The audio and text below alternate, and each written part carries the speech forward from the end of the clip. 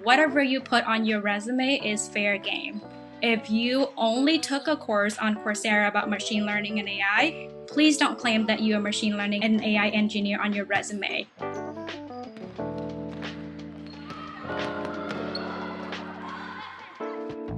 Hello and welcome to Muko's Corner. It's a show about learning to lead a life that feels more you in both your life and tech career. The show itself is live streamed on my YouTube channel, and I'm happy to have you be here with us today in the podcast version.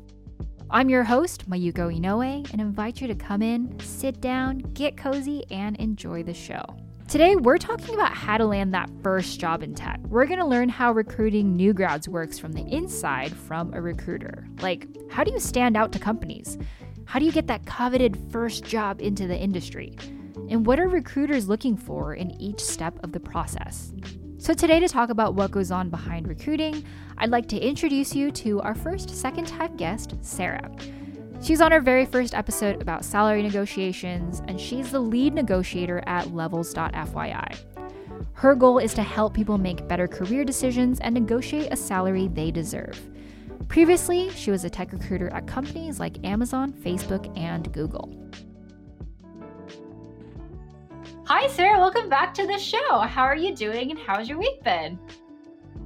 This week has been great. I'm doing good. Thank you so much. And thank you so much for having me back. It was a blast last time, so I'm really excited to be on again. Wonderful. Well, last time they loved you. Everybody in the comments on Twitch and everything was just like, Sarah just has so much amazing information. And so when I announced that you were coming back, they were like, yes, Sarah. So we're so excited to learn from you again about everything that you know about recruiting, because you just know so much about all this stuff. And so I think it's great to have you back. So I think we're going to have a great show. So yeah, like I said, we're going to do 40 minutes of interview kind of discussion and then 20 minutes of Q&A. I think today's whole topic is around landing your first job in tech. And so again, I kind of just want to like level the playing ground again, just start from basics for people who may not be super familiar with this at all, so that we can bring them along on our journey. So the conversation today is going to be mostly centered around new grads, but we will dive in a little bit about bootcamp grads and self-taught developers. But Sarah, what does a typical process look like for a new grad to get a job out of college into the tech industry? Yeah, so in terms of like from a candidate perspective, it's going to be pretty similar to an industry recruiting, where you're going to go through the process of talking to your recruiter and then the first technical phone interview and then the final round. So usually for some company, they like to kind of shrink it and only have you talk to maybe 2 to 3 software engineer. And then some company would want you to talk to 3 to 5 engineer. Now, these interviewers are usually those that just volunteer to be an interviewer. So these interviewers that you talk to from a new grad perspective or intern, they may not be the people that you will be working with. In terms of like the process, it tends to be a little bit more volume driven. So for industry recruiting, usually what we look for is something very specific, like we need a backend engineer who have experience with cloud computing, for example. Versus for intern and new grad, we usually just call them as like fungible engineer. Let's just hire them through and then we'll figure out a team for them after. So a lot of it is usually by cohort too. So a lot of it is just almost like, the best way to describe it is like batch hiring. I see. So when does like all of that actually start, especially for new grads? Because in the US, school ends in like May, June-ish, right? When does like recruiting start for new grads? I guess so if someone was to graduate in 2022, let's say, what's the earliest that companies are going to start looking to hire new grads? Yeah, good question. So for new grad and intern, the process start a lot sooner than when like they actually open up the job. So usually for Amazon, we do operational planning. So we do operational planning 1 and then operational planning 2. So there's going to be like 2 times when we will review like headcount and things like that and budget. What does that look like? And only certain team choose to participate in, okay, we want to have intern, and some teams can say, hey, we don't have that capacity right now, and therefore we're not going to participate. So for a new grad, usually the hiring process already start in January of the year, and the headcount, they usually get headcount from August of the previous years already. So the process does, the process, the headcount planning and all of that happens a lot sooner than you expected. So usually around this time, and it sucks for a lot of folks who graduate in December when they start applying and they don't see anything, and they just start to wonder, like, is there something wrong with my resume? What do I need to do to kind of optimize my chance? And sometimes too, like, the headcount doesn't open until March or June, and then the interview process will happen about like 1 to 2 months, and then you get your offer, and then you start in like around like August. Yeah, that makes sense. That's pretty close to my own journey because I did like an internship that converted to a full-time role. And I think like I always got the advice to start looking in September, right before, like the fall before you graduate, if you're going to graduate in the summer. And then most people start their job in like July, August, September. I remember I started my job like August 12th or something like that, 15th actually, I think, in 2014. That lines up pretty closely. That was 7 years ago. So like things haven't really changed in terms of seasonality, but that's good to know. So is it right then to kind of generalize that like each company kind of has like a number, like they have like there's this many seats open for new grads, and we want to fill them, and like throughout the year because of the budgeting and headcount and stuff, it gets more and more final, I guess. And then, so like you said, like new grad recruiting tends to be very volume based, where it's literally just like interview as many people as you can from different schools and try to fill those seats. Is that kind of like a good summary of how that works? Yeah, so there's like internship and there's also co-op. So for some company like Microsoft, for example, or even like Facebook, they have specific recruiter to support certain school. And then some company, like for example, Apple can choose to have a much longer internship, or that's what we call co-op, where it can be anywhere from 6 months to a year. And then there's only some company that say, we don't want to do that. We only want to do like, 12 weeks sort of like program for intern. Usually I would say like stay on top of that company internship program, because when we post a job, we just get so many applicants. So usually the job only stay up for about a month, and then after that we're going to take them down to process all of the applicants that we have from those pipelines. Yeah, that makes sense. And I kind of want to like click into one of the things that you said there about sometimes depending on the company, there might be like a recruiter per school or per campus. For that, I guess, like how do companies decide where to recruit from, as far as like choosing which universities? Yeah, so usually they would choose like top tech companies. So for example, at Microsoft, they would have a team of recruiter who only go after like Ivy League school. And then we have, or Microsoft sometimes would have like a team that go to like top tech school like UC Berkeley or Waterloo. And it really depends. And usually company pays so much money to these school, and that's why they want that ROI back in their pocket. Yeah, that makes sense. It like I think I get a lot of questions about like, is it worth it to go to a 4-year university for computer science, or should I go to a boot camp? And ultimately, one of the things that I think is important to think about is like, what kind of connections does that school have? Because if you go to a school that has those connections, like if you go to UW, it's going to have a connection to Microsoft because it's right there. If you go to Stanford, you're going to have connections to basically every tech company there is. And so, like, it's not just about, I think, the education or the experience of going to school, but it's the network that you gain as a part of being able to go to that school. So, if there's any high school students who are watching the stream, that's something you can consider, especially because recently school acceptance has come out. So, if you're thinking about accepting one school over the other, that's, I think, a really important factor to think about. Okay, cool. So, that's super helpful to know. I think another thing that I really wanted to ask before we really dive into kind of each step of the interview process for a new grad is that anecdotally, just from comments, DMs, talking to students through my job, I've heard that college students are sometimes sending in like 200 plus applications to get that one job, that first full-time job. Um, why is it so competitive? I guess like what 200 is a lot. So why do you think why do you think that's kind of become the norm, and why is it so competitive? I think that, I mean, I'm speaking from like FAANG companies perspective because I've never worked for like a much smaller like Series A funding startup company. So I have no idea what that looks like for them. But from a FAANG company perspective, I mean, everyone want to work at Amazon, Google, Netflix, Facebook of the world. And Mhm. and I think it's a lot of it too have to do with visa sponsorship because the majority of the folks in tech are very diverse. And for a smaller company, they just don't have that capacity to do visa sponsorship versus like big company or more established company can do that. So I think that would be like the biggest reason why I think like it's so competitive. The second thing too, its pay is really good, much better than like much, other startup companies. And then it do wonder for your career.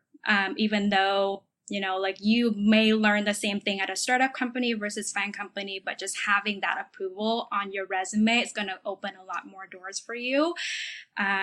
So yeah. And in terms of like, volume perspective, it's honestly like every time when we open up a rec for a new grad or intern or even co-op, we would get like 10,000 application per day. Oh my goodness. Wow. That's a lot. Yeah. Yeah. So when candidate was like, well, I haven't heard back from these company. I haven't heard back from my recruiter. Like, what's going on? I'm like, well, that's why. Yeah, no kidding. Yeah, it's like, from a student side, you're dealing with hundreds of applications that you're dealing with, but on the recruiting side, you have all of those applications. And so, yeah, it's a lot of applications to go through and comb through. So, it does kind of become a numbers game at that point because you're just seeing so much volume in that, so that makes a lot of sense. And then, okay, one more question before we like step into again the kind of journey of job hunting and kind of sharing your perspective in that. I love kind of myth busting as part of Muko's Corner, and also just like getting to know like the inside scoop of everything. So, what do you think? Like, how does it work on the recruiting side that like we just general people, normal people who are trying to get a job into tech that we don't know about? Like, what's something that you think is like a piece of information that recruiters might all know, but yeah, it's not common knowledge out there? There's just a lot of different channel for like sourcing candidates. So sometimes we don't just look through like the people that apply, and sometimes it will take us to kind of go out there and operate almost like a headhunter, like to see like who's doing what and which intern or new grad would be good for a certain position. Like this is more common for machine learning and AI, just because usually there's something specific that we're looking for. In terms of like the the part that's I think that can be a little bit tricky to navigate here is industry recruiting is completely different than new grad recruiting. And there's just a lot more red tape being put around new grad and internship. So sometimes like the difficult part is that I just get so many messages from students, asking for, if they can take a look at my resume and things like that. And I can't do anything about it. I don't support the campus and I don't have any visibility into that.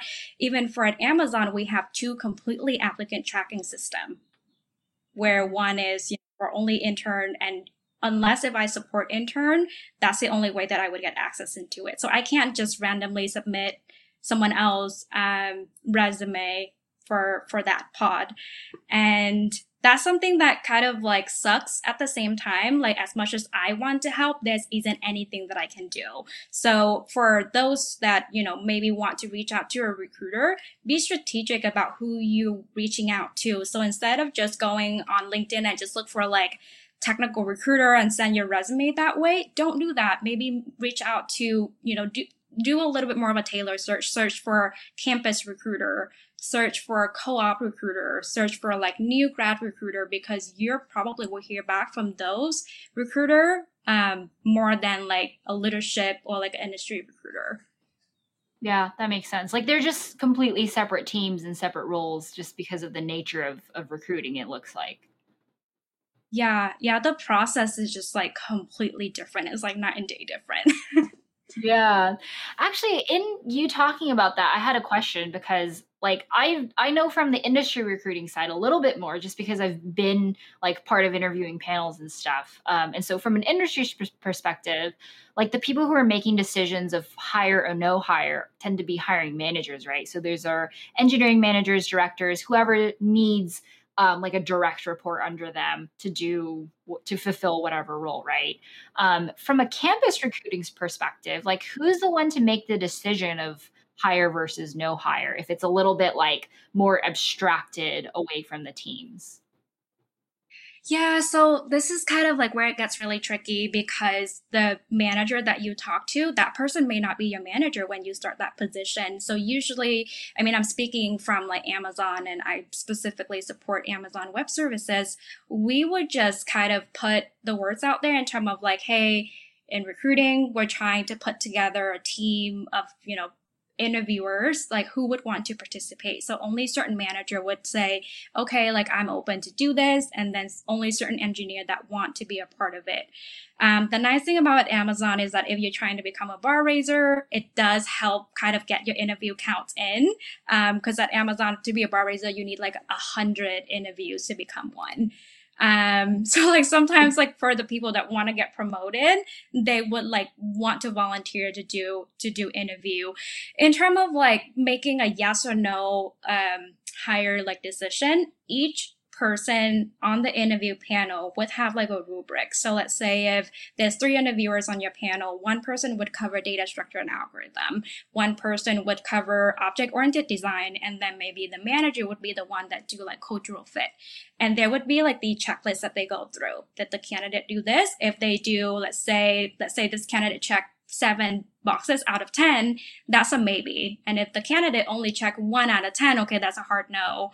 Or if the candidate checked 8 out of 10 boxes, okay, that's a yes. And then usually we would have a debrief too, where all of the interviewers sit in a room, kind of talk about, that candidate performance and whether or not they would be a good fit for the program or the company.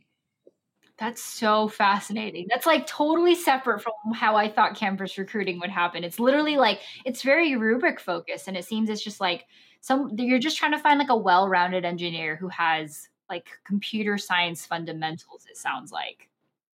Yeah. Yeah, interesting. Okay. And then one clarifying question, just because I thought of somebody in mind who I think they have this question too. When we're talking about Yeah. new grad, probably should have clarified this earlier. We're talking about new grad. Is it just undergraduate new grad students, or does it include masters and PhD students as well who are graduating? Yeah, so like this is also another myth too. And I've seen this from a candidate perspective. I've seen this from like our clients at levels as well. When someone tried to make the case for, well, I have a master degree, shouldn't I be considered for a higher level? Shouldn't I get paid more? Right now for the industry, we lump, bachelor and master folks together. And unfortunately, there isn't like a differentiating factor between bachelor and master.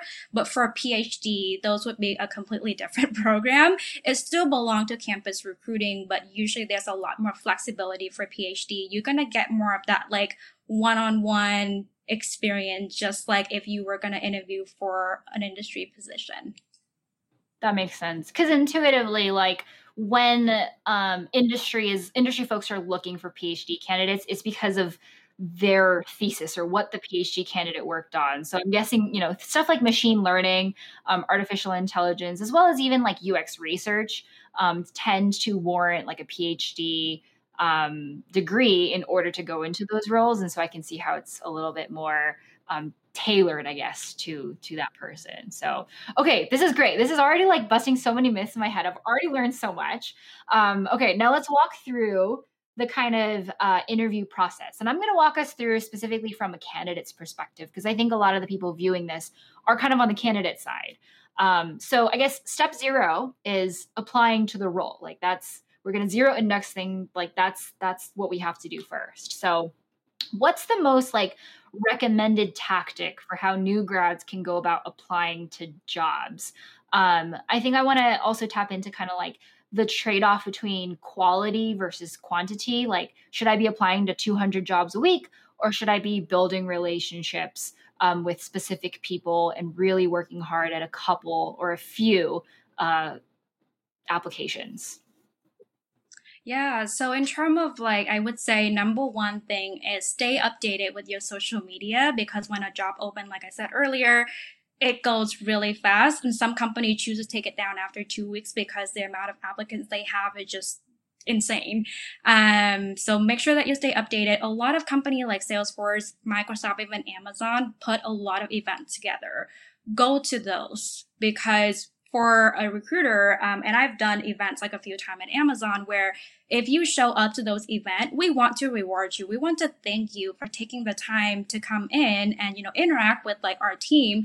So sometimes too, like you automatically get that first, like you get that ticket to I don't know what's the analogy for it, but you automatically get like a link for the take home assignment, versus like someone who didn't go to the event, they would have to apply, and then you kind of now relying on a recruiter to click yes on your application and send that link to you. Versus if you go to their events, you automatically get that first link, and then if you pass that, that's when the recruiter will work with you in terms of like moving you through the first process. It's really, I feel like take home assignment just have like such a bad rap to it, but because we're operating so much in terms of like volume, we just want to make sure that we're spending our time a little bit more productive and efficiently here. We want to talk to candidate who can, at least pass like the computer science fundamentals. So go to those events. Even Google have a lot of events too, either live or even on the YouTube channel. Watch those video in terms of like what the interviewers are looking for. The company did spend a lot of time and effort to put together those like material for the candidates. The second thing is there's a lot more different revenue that a recruiter would have to go and look for candidate, not just applicants alone, like I mentioned earlier. And we're like, where do we look for candidate? Number one is going to be LinkedIn. So make sure that your LinkedIn profile is optimized with keywords. And it's really, I have so many friends that come to me and say like, well, I've been like applying to so many different jobs and like no one ever got back to me. And when I looked at their resume or their LinkedIn profile, like I can't tell that they are software engineer, because the title would be something like member of technical staff or something technical. But I'm just like, are you a software engineer? Or are you not a software engineer? I'm confused. And they were like, that's the reason why a recruiter can't find you, because there isn't software engineer anywhere on your application. So make sure that you optimize your LinkedIn. That's the biggest thing. And then number 3 is I love TripleByte. At Facebook, I would go to TripleByte to source for candidates. And a lot of companies are, have the same thing too. Another website would be like hire.com. So beyond just LinkedIn, be a little bit more creative about, where else that you can, get that yes from the recruiter. And with TripleByte too, like as a company, we have to pay money to look for candidates. So like, spend the time to kind of do the tests and things like that. HackerRank also is another good resource too. And then build relationship with people. Hackathon would be a really great way to ramp up your resume if you don't have any experience. Build relationship in terms of, maybe another hiring manager or another software engineer. I would say the best way to really utilize your LinkedIn is don't just reach out to manager. Don't just reach out to the recruiter. Reach out to someone who was once in your shoes. Let's say if I come across, let's say I want to be a software engineer and I go through LinkedIn, of Facebook, for example, and I saw someone who's been at Facebook for 1 year, I would want to reach out to that person and ask, hey, I came across your profile and it's, what you're doing is very inspiring. And I saw that you've been at Facebook for 1 year. Is it possible for us to connect? I would love to learn more about how the process was like for you. What else that you can learn? What else that I can learn from you? And like that person's more inclined to say yes or talk to you, because that person isn't bombarded with like 500 messages per day on LinkedIn. And like they are more relatable, and like what the advice that they can give you is a lot more relatable too. So I would say instead of reaching out to hiring manager or recruiter, do reach out to the people that once were in your shoes. That makes a lot of sense. Wow. So many good tips just now. Okay, wait. I want to click into some of these things. So the first thing that you said was going to events, like going to events that like companies put on at their campus, which totally makes sense. I've been on the side of like helping put these events on, and it takes work and effort and resources and time and money. And so, of course, you're going to reward the people who go, because recruiting from the company side is not cheap. Like, it takes so much effort to get that thing to happen, I guess. So that totally makes sense. I'm guessing, like, I guess for anybody who wants to find out about these events but is having trouble doing so, do you have any advice for, like, how do you even find out about these events that are happening on your campus? LinkedIn. So on the company page, like LinkedIn would be like the best way to kind of stay updated. Another thing would be the YouTube channel. Because like Google would announce all of their event on YouTube. And then the last one is going to be Eventbrite, I think. I use Eventbrite, Amazon. And yeah, to your point earlier, it takes a lot of work to put an event together. And from a recruiter perspective, like I know that my upper management will ask me in terms of like ROI and metrics. I can't just put together an event, and there isn't a way for me to measure my ROI unless if I send candidates that take home assignment and then from there present, like, oh, we put out this event and it costs us this much. And on top of that, we ended up getting X amount of candidates. And then here's our conversion rate. So like, that's the only way for us to, measure our ROI. So that would be like the best way for you to get noticed, for your resume and kind of like get through that round of the interview. That makes sense. Yeah. For those of you not familiar with ROI, that's return on investment. So yeah, it's like anytime a company puts on stuff, they're investing money and resources on something. So they want that return in some way. And if it's a recruiting event, they are literally looking for candidates to hire. Or at least just to spread the word about a company, because maybe, they filled headcount, but they still want people to know that this is a company that will hire next year, next season, or they're looking for a specific kind of person. So that's super helpful to know. Okay, the second tip that you provided was updating your LinkedIn and making sure that it looks good, like you have all the keywords and stuff. And one of the things you mentioned was like making sure that it looks like you have the word software developer, software engineer on it. And I was just thinking about it, like from a student's perspective, for someone who hasn't worked full time before as a software developer, I know that there's this hesitancy to be like, if I've never been paid to be a software engineer anymore, like before, can I call myself a software engineer? So I know that that can be kind of like a crisis that people can have, especially in that tagline of like, what is your role and who are you? Do you feel like if you've never had a full-time role before, is it okay to put that in the job description? Like, is it okay to be like, this is what I'm shooting for, so this is who I am? Is that an okay tactic? Yeah, so in terms of like how would you identify yourself, right? Because LinkedIn is not like a resume, it's not like a legally binding contract. It's just another platform of social media. Like I can call myself whatever I want on Instagram, but you probably want to be more strategic about like what you put on your LinkedIn. And there's that about sections that you can be very specific about, your software engineer, aspiring software engineer, and then what type of engineering that you specialize in. Are you full stack web, or are you back end? Are you Python? And I really love when I go through a LinkedIn profile and they tell me that, like I'm a back end web development engineer or something like that. And then in that about section, you can do a lot with keywords. It doesn't have to be from the experience alone. And in terms of the experience, there's so many ways for you to kind of get that experience too. I know that for Microsoft, if you just do like a few hackathon, they count that as experience. Another way for you to ramp up your experience is open source projects. You actually get to interact with engineers that are in the company. You get to learn about like, oh, okay, I have to, make sure that my code it makes sense, and my code wouldn't break like their code and things like that. And I know a lot of my friends was able to leverage open source to get jobs, full-time position, even for self-taught folks too. And then another way is internship or any project that you have. You can call yourself software engineer, the name of the project, and then kind of bullet points like your accomplishment. What did you do and how did you get to that point? Dang, resume tips, amazing. We're gonna have to have you back on to talk about all about resumes because I think we could talk about this alone for an hour. Um, Yeah. a question that popped into my head now, again, kind of thinking from a student's perspective, is a lot of students don't exactly know what kind of engineering they want to go into. Like, I think a lot of computer science programs at different universities cater to having a good breadth of both theoretical and sometimes like kind of application wise knowledge. So they have you take a mobile programming class, they have you take a front end, back end, databases, networking, all of that.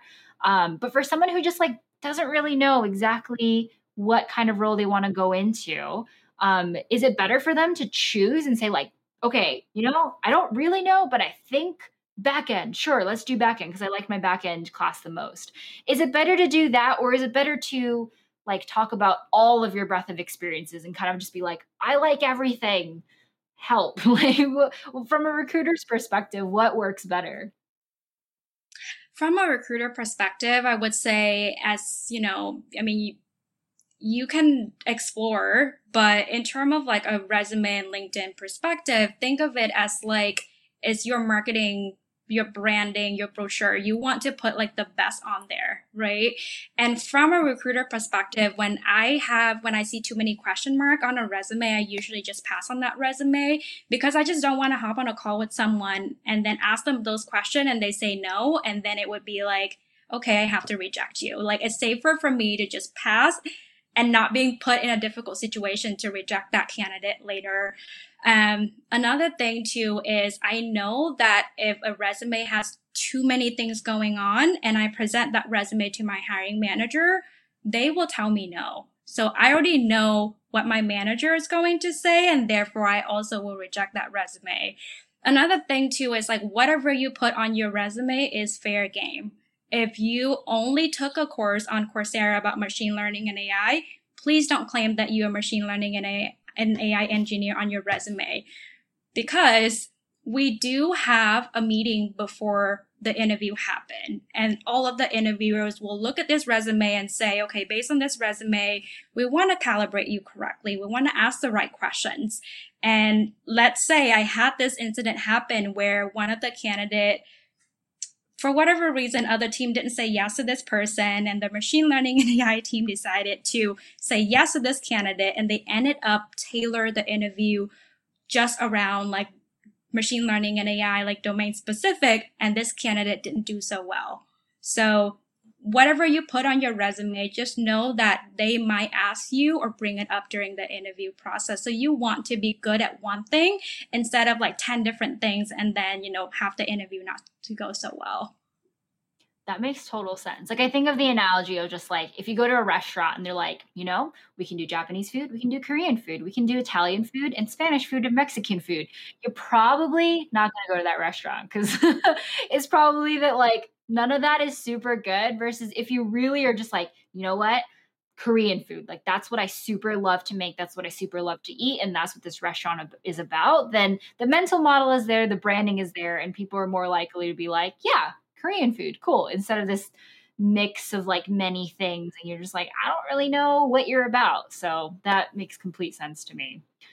From a manager perspective, when you don't have like a focus, it's really hard for that manager to say yes to you because they have to think of like, okay, hire this person. How can I best utilize this person on my team? What project are they going to be working on?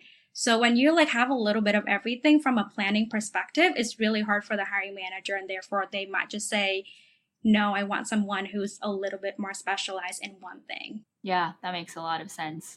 Okay, next question, burning question that I have. This is still kind of relevant to applying to the role, but I think there's a lot of pressure to have like a computer science degree to get that software engineering job. Most universities, computer science is an impacted major, which means that it's really, really hard to get into the programs and really, really hard to stay in the programs. So there's just a lot of pressure to like stay a computer science student. And I think there is a lot of just like this notion that if you don't graduate with a degree, then you won't be able to get that software engineering role. But what do you think about that from a campus recruiting perspective? Is it really important for there to be a line that says BS computer science? Yeah, so I'm gonna get the PhD out of the way first because PhD is something very specific, and usually they will require, that you have a computer science or whatever it is that the company really needs. So PhD, read your job description. It will say it's a requirement, then therefore you will need a computer science in order to get that PhD internship or scholar program or full-time position. But for bachelor and master degree, if you read the job description carefully for the education section, they don't say you're required to have a computer science. Usually a lot of company will say computer science or STEM or related field. And when they say that, a computer science degree is not required. And actually, in fact, like from my time working at Amazon and a few other companies, the best engineer that we have actually didn't have a computer science degree. The best engineer that we have came from degree like math, especially math, physics, and some even came from more like education background or even like music, and those make really good software engineer. So you don't need a computer science unless if you're wanting to do something very specific like machine learning and AI, then the company can require that. But for bachelor and master, the answer is no. Yeah, the math, physics, education, and music majors, it's just that like boggles my mind because that's not, but that's really interesting. Yeah, I mean, I think that makes a lot of sense. Like from my own career, I've seen that most of my peers, like most of my colleagues, who are software engineers, didn't study computer science, so there isn't this pressure. But I think it's probably all caveated, right? Where like the major itself doesn't matter, but you still have to be able to demonstrate solid computer science fundamentals. So whether you do that through classes or whatever other means, that's the thing that they're looking for. They're not like trying to tick off like, oh, computer science, cool. Like they're really trying to make sure that you can exemplify and demonstrate your knowledge in computer science. Yes. Yes. Yeah. Mm-hmm. Perfect. Great. Well, we're about to come to the 40 minutes. So I'll ask a couple of more questions. I had so many more questions, but I just like came up with so many while we were talking. But we're about to dive into Q&A. I guess like specifically, let's talk about like the interview part, I think, because we've talked a bit about resumes, cover letters, like LinkedIn profile tips and tricks and how to stand out to a manager. But specifically when you get to the interview portion, let's just kind of like talk a bit about that because that's just such a huge part about getting that first tech job. So Sarah, from your perspective, what can students do to prepare for their interviews? When you get to the final interview, a lot of people just have this misconception that they have to be really good in tech. And the interview would just center around like lead coding questions. Actually, the answer is not really. I've had engineers who maybe didn't do so well on the tech side, but they demonstrate really good soft skill and they ended up getting an offer. So when you get to that final stage, the company will index on both tech and soft skill. So for the soft skills, I'm just going to touch on this really quickly. A lot of students didn't prepare for this portion. And the question is usually in the format of, can you tell me about a time that you X, what did you do? What was the end outcome? And a lot of people didn't come prepared for this. And a lot of students ended up sharing like personal story about maybe a time that they overcome hardship or overcome challenge and things like that. As interviewer, I can't document that. From a legal perspective, if you share anything personal, I might just have to kind of acknowledge that in the interview setting, like, thank you for sharing that. Do you have a different example? And usually when I ask that question or interviewers ask that question, we want concrete example of a time that it actually happened and how you navigated that situation. And 80% of the students that I talk to, they would give me hypothetical example of like, oh, well, if it happened, I would do this. And I would just have to remind them like, okay, did it happen? Can you tell me something that actually happened? So prepare for those examples would be super helpful. I would say keep in the back of your mind, like prepare like 5 to 7 examples and then make sure that you structure them in a STAR method, and that stands for situation, task, actions, and results. Make sure that you prepare and rehearse it a few times just so that you don't end up like rambling during the interview. So, and then be prepared for follow-up questions too. This is another thing where, let's say I ask that question, tell me about a time ABCD, and I just wanted to ask follow-up questions. And the student just thought that they did something wrong or the answer wasn't correct, and they just completely like shut down. So I see that happen a lot. It's like, it's very normal. The interviewer just want to ask more follow-up questions just so that we can write clear feedback in order to, make a case for you later if we think that you're a strong candidate. So don't freak out when that happens. And then on the tech side, obviously LeetCode, but the thing is, if you have the cleanest solution, but you couldn't talk through it, you probably wouldn't get a yes from the interviewer. So usually an interviewer would look for that this candidate asks good clarifying questions. And the questions are usually really ambiguous. It's designed that way because they want you to ask those questions first before you jump into problem solving mode. And then after you ask a clarifying question, be sure to talk through your thought process. And then open to hints and feedback. So this is the biggest thing. We know that you don't have a lot of experience. We're going to have to coach you. We're going to have to mentor you. We're going to have to develop you. And the biggest thing that we look for here is not the cleanest solution. We're looking for how coachable you are. And a lot of the times the interviewer would try to give hints or see if this candidate is stuck, are they proactive about asking for hints? Are they proactive about asking for help? And there are so many times when the interviewer tried to give hints and the students or the candidate just didn't listen at all. And they just kept going. So then from an interviewer perspective, they now raise an issue of, well, I may have an issue with coachability because I try to give hints so many times and they didn't listen. So you don't need to have like the best answer. Make sure that you communicate, ask clarifying questions, talk through your thought process, open to hints and feedback. So those are like the 3 things that you always need to do in the technical interview. That makes sense. It turns out that there's a lot of soft skills that comes through even in the technical interview. So one of the things I think about is just like cracking the coding interview book, right? That everybody studies from all the time. The behavioral part is like this thin versus the technical stuff is like this thick. But in reality, it's actually a part of everything else. And sometimes the behavioral stuff is weighted at least equally, if not more, than the technical side. So thank you so much for sharing that. I do have one more question before we go into Q&A because we just have to nod back to our very first chat together at Muko's Corner. But Sarah, can new grads negotiate salaries when they get their offer? For a new grad, usually it's going to be really hard because everything is, again, we're operating from volume here, and usually by cohorts, just because of, pay equality, we want to pay everyone the same. For co-op, usually there's a little bit more of like flexibility in terms of negotiating, but not much. But as a new grad, you do have the power to negotiate. In fact, for some company like Microsoft, they want to reward you for, going back to them. So if you had a previous internship with them, they will give you a higher compensation package when you come back to the company. Mm-hmm.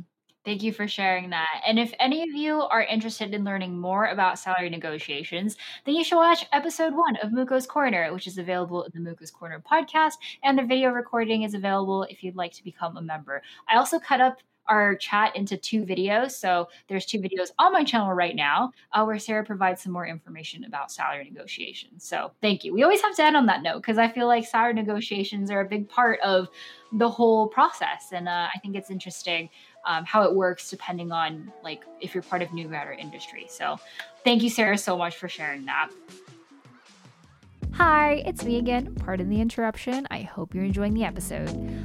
I want to take a moment to thank the sponsor of this and all of the episodes, my YouTube members. That's right, I have a membership program right on YouTube where folks get access to the recording of the live stream, emojis to use in the comments and chat of all of my videos, a merch discount, and more. My members directly support the work that I do as a content creator and make this whole show possible. So you too can become a member today by clicking the join button on my YouTube channel, which is linked in the show notes of this episode. Now, let's get back to the show. We're going to go into Q&A. I see a lot of great questions from the audience here, and we're going to start with Martin's. Martin asks, As a self taught person hoping to end up in a position, what's the best way to prove my credentials? Any tips that can help show professionalism or separate me from other self taught people? So I did this person like got a bachelor degree or a degree in a different field or just like Yeah, I never. think that's the assumption. Yeah, they didn't get like a tech or STEM degree and they're kind of career switching into software engineering. Yeah, so usually the biggest recommendations that I would have is don't put the education sections on top, do it toward the bottom because then it forces the reader to kind of go through the experience first before they kind of pay attention to the education section. And in terms of if you come from a different background, there's actually a different recruiting group. It's diversity and inclusion. So you probably would have a better shot with those group instead of like new grad, co-op, or intern. And a lot of companies are doing a lot on like diversity and inclusion too. So, and self-taught engineer, they also tend to do really, really well, if not better than those who have computer science degree. And a lot of companies now are, kind of want to bring those folks in. They have a lot of different programs, like Microsoft has a LEAP program.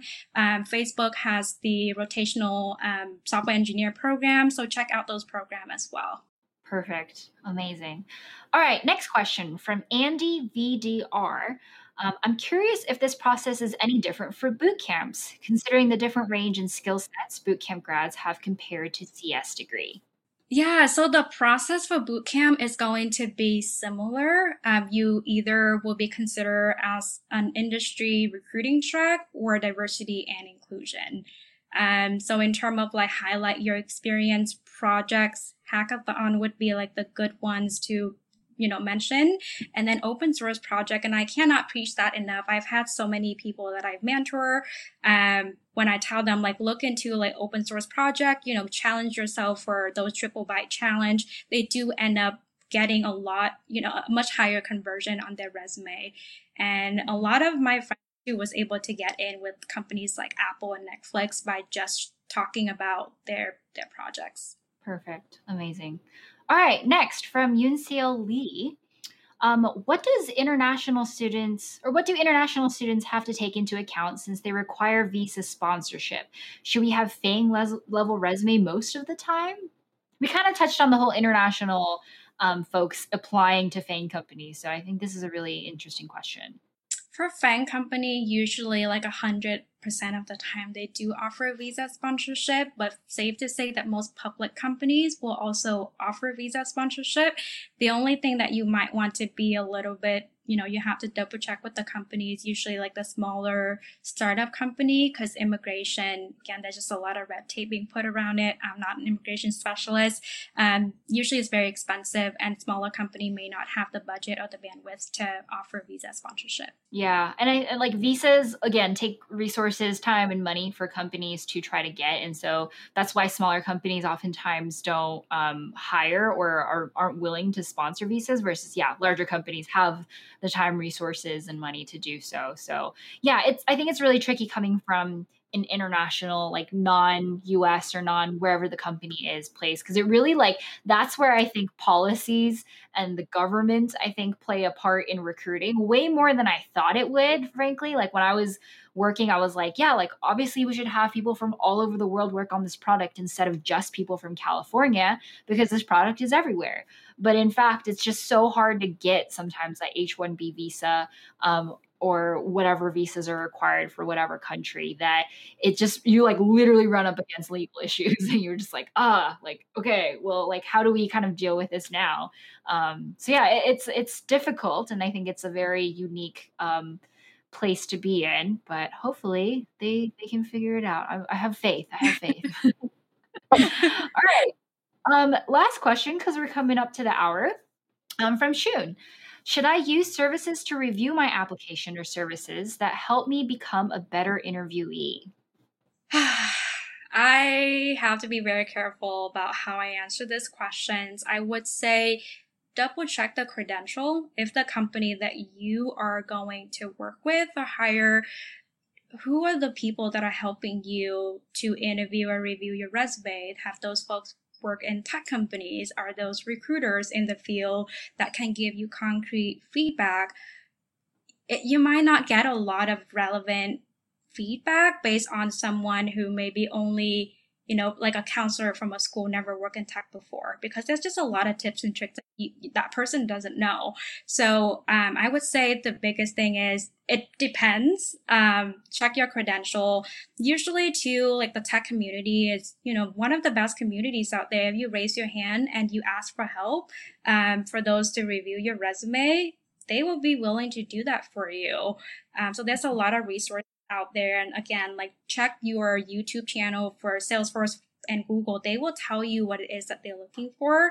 And then for levels 2, we do have a resume service, and you will be connected to a tech recruiter. And those tech recruiter either have been a leadership recruiter or also like campus recruiter that can give you a lot of feedback. So yeah, I think it's really important, like you said, to get feedback from people who kind of know more about that recruiting pipeline. Because even just from talking to you, I'm like, wow, there's so much that I didn't know about campus recruiting. So if I were to do kind of a resume review for like a new grad, I would have a very different set of feedback for someone compared to industry recruiting. And that's just, pipelines are so different depending on which one you're in. Companies are looking for completely different things. Year to year, technologies change, skills change. And so it's an ever changing scene.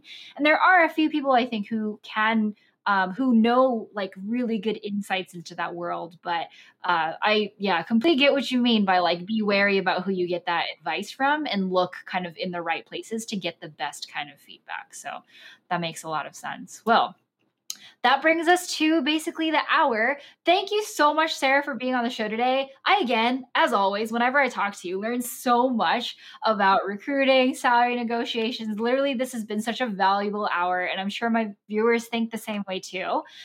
So, Sarah, where can people learn more about you, your work, and this topic?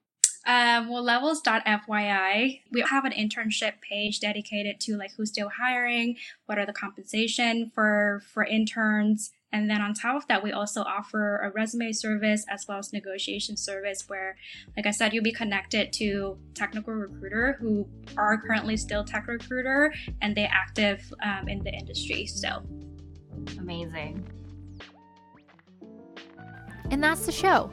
Thank you so much to Sarah for being on the show again to share all of her insights. You can find out more about Sarah and levels.fyi in the show notes. And thank you for listening. Tell me what you learned in today's episode and suggest future topics and guests by tagging me on social media at Hello Mayuko. And don't forget to subscribe to this podcast on your favorite podcast platform. I hope you take care, and I'll see you in the next episode.